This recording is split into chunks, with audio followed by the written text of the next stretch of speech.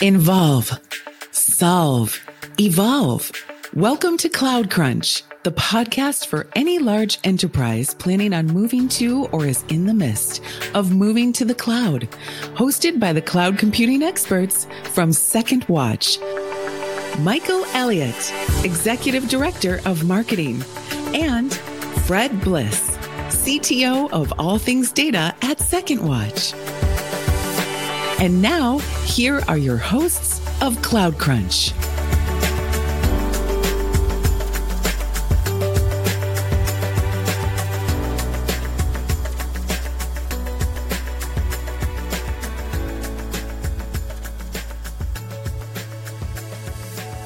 Welcome back to a new season of Cloud Crunch. In this season, we're going to focus on AWS reInvent, the biggest cloud conference in the world.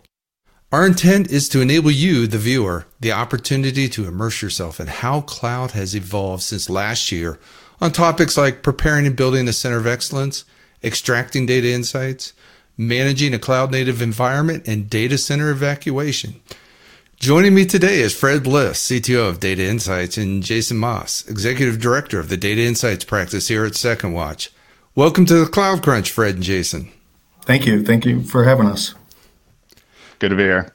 So the focus of this videocast is Snowflake within the AWS ecosystem, which if there ever wasn't a perfect example of frenemies, I don't know what is when we start to talk about Snowflake and AWS. So first question, just to kind of key this off, for folks in that AWS environment and for those folks thinking about Snowflake, what do you need to know about Snowflake on the AWS ecosystem? Yeah, I think the thing to know is that AWS has a lot of native services that work really well with Snowflake. Snowflake is a enterprise data warehouse that you can land data, you can transform it, and really put it into a model that supports data and analytics. That's easily done with AWS and native services such as Amazon Glue. I think to add on to that, Snowflake, when you think back to in their history, they first launched as an AWS only solution. So it's been a long time, but for those who are just familiar with the current space, you've got a flavor on Azure, you've got a flavor on Google Cloud. Back then, when the Azure announcement came out that Snowflake was coming on Azure, it was a big deal. It was somewhere else you could go. And AWS and Snowflake, they played nicely together, right? And for a time, Microsoft and Snowflake did as well. That's changing a little bit now. And now with Google trying to capture more market share, you've got that partnership as well. But as you alluded to, Michael, it is a little bit of co-opetition, right? Because the interesting thing about Snowflake is it runs on top of all these platforms. So they need AWS to exist, right? But at the same time, because of the way it works and because the way you can replicate your data between clouds existing on Snowflake, that's got it's an interesting take to be able to have your data living on Azure, AWS, and GCP all at the same time, right? So like Jason said, there's a lot of services on AWS that coexist with it and interact with it, and it drives a ton of consumption for AWS. But at the same time, you've got that coexistence where moving your data, or at least having copies of your data in other clouds, is a real thing. Now, the one thing that we hear a lot about, and you've alluded to, Fred, is people coming in saying, "I want a specific tool. I want Snowflake." And is that really the right question to be asking, or is it really more about what is that business problem you're trying to solve? So, can you expand a little bit upon that? Yeah, if we are ever getting it, if I'm having a discussion with a potential customer or an existing customer about products, should they use Snowflake? Should they use BigQuery? Should they use something else? We're having the wrong discussion, right? Because we don't know necessarily what they need, but as we start to dive into understanding what is the business problem we're trying to solve for now, and what vision are we trying to build for as a whole, right? That can feed back into the products, because if you make a product decision based on what you know today, and just based on what your past experience was, and maybe your use case is to migrate from an old system to a new system, you're missing out on the much bigger picture of what were you not able to do in the past because of technology limitations that you can now do today because of current technology solutions. So I think you have to go down that path, because your technology decisions will drive everything. Because there is no perfect technology, there's no perfect product. It's all going to be a series of trade-offs. Yeah, I couldn't agree more. I mean, really, we want to start looking at the big picture first. We don't want to start with the technology. We never do. Really, we're focused on solving business problems. So really understanding what the client's trying to do, what are they trying to use this platform for, and what are they trying to solve as far as understanding some of their outliers and really key performance indicators at that organization.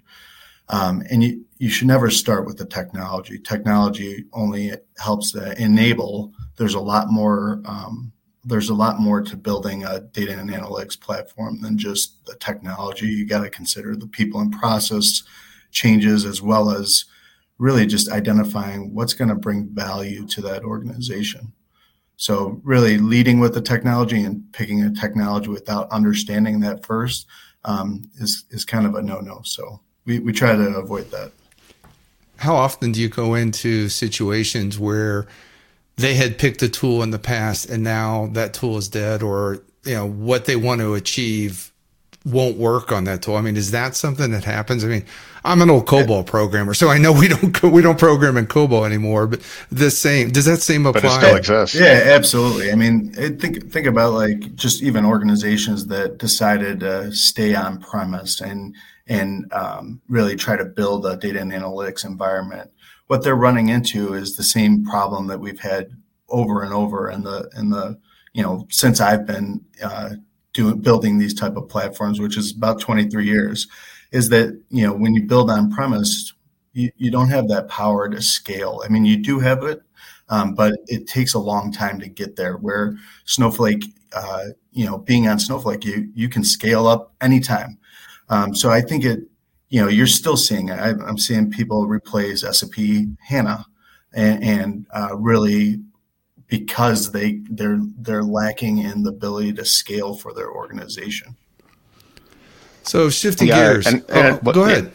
And sorry, just to add on to that, I think early in my career, I think we all learned through a lot of failures, right? And Yep. As in this ecosystem, you see products coming in and out, right? And there's the latest flavor, whatever's hot. You've got some tech companies that just jump on and latch on to whatever the latest cool thing is. As a company, for example, we never did Hadoop. We never implemented it because we didn't see the value in it, and there was complexity in it. So I think you always have to be aware of what's the standing power of this technology. Is it going to be around as a company in 2 years? Is it going to get acquired? Because the last thing you want to do is recommend to a customer, yeah, I think you should use this as a core part of your technology foundation. And then a year later, it's integrated into a platform that you just moved off of. Right. So we were talking about frenemies earlier. So Snowflake versus Redshift. I mean, which one do you use? I mean, how do you know which one is the proper tool for what you're doing? Are there advantages of one over the other? I think it's more, if you think about it from a technology standpoint, there's a couple different flavors of Redshift, and I know AWS is working on new flavors of Redshift all the time. But the fact of the matter is Snowflake is a newer technology. It is a cloud native technology, whereas Redshift is it's closer. There is a serverless variation, but it's essentially a fork of Postgres. So it's still very much a traditional database. But that said, If you're an organization, especially a large enterprise, and you just want to get something going so that you can show to business users something that works, and I've got examples of clients doing this right now, you don't necessarily have the time or the political capital to go sign an MSA with a third-party vendor. You just need to get something going fast to prove the value of why what you're doing is important. And for that case, Redshift is a great way to start into it. And we've got some clients that did it for exactly those reasons, and they never outgrew it. So there was no reason or will or, strong motivation to move off of Redshift. It worked for what they needed, and it probably will work for what they need until it doesn't, right? But the good thing is it's all SQL based, and we're building it all in services that live within AWS. It's just data, right? Yeah, I mean, the bottom line, it is a cloud enterprise data platform, just like Snowflake and Redshift and Snowflake and Synapse and BigQuery. Those are your enterprise data warehouses by vendor, and really they all will do the job. Again, it goes back to, what are you trying to accomplish? And, if you understand that, you can build really any solution with either of these platforms, with Redshift or Snowflake. So next question for you, how do Snowflake and AWS best work together? I think they work best together in that, Snowflake wants to be a cloud within a cloud, right? So can you explain that? What do you mean by a cloud within a cloud? Yeah, if you look at some of their recent acquisitions, like Streamlit, for example, and some of their new announcements with Unistore, which is essentially turning Snowflake into a transactional database meant more for applications. The fact that you can now deploy applications, Python applications, you got Snowpark, which it opens up APIs to some of the low-level Snowflake capabilities. Think of it like you would AWS Lambdas, right? You can deploy code to Snowflake that isn't just SQL anymore. And so if you want to build your applications within Snowflake, which is sitting on AWS, you can absolutely do that, right? And now you can make that portable between the two. At the same time, by doing this, you're embedding yourself even further into the Snowflake ecosystem. So you kind of got to pick where you want to be, right? You could deploy these applications in AWS, which then communicate with Snowflake as the backend database, or you can start to put everything into Snowflake.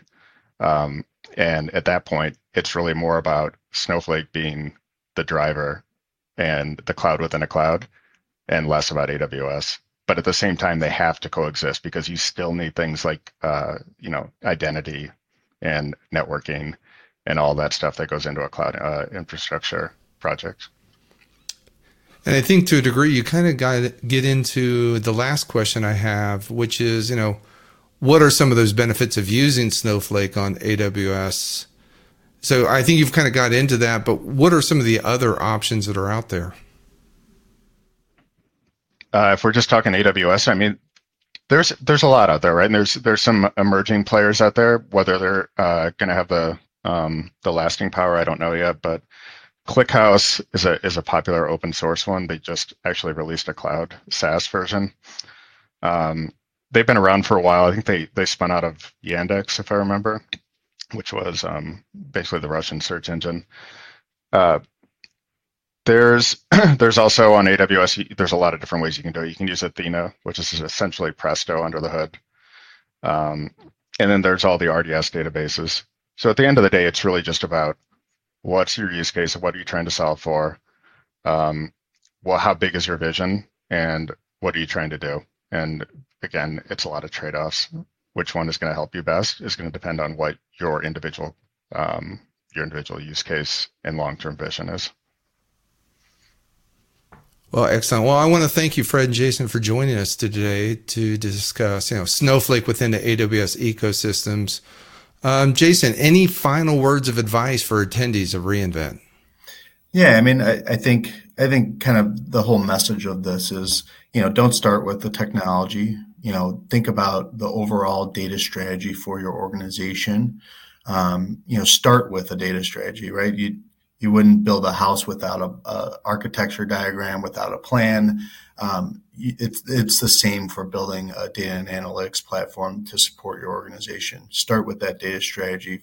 Understand from the business what's a priority for them. What are those key performance indicators that they're looking to measure?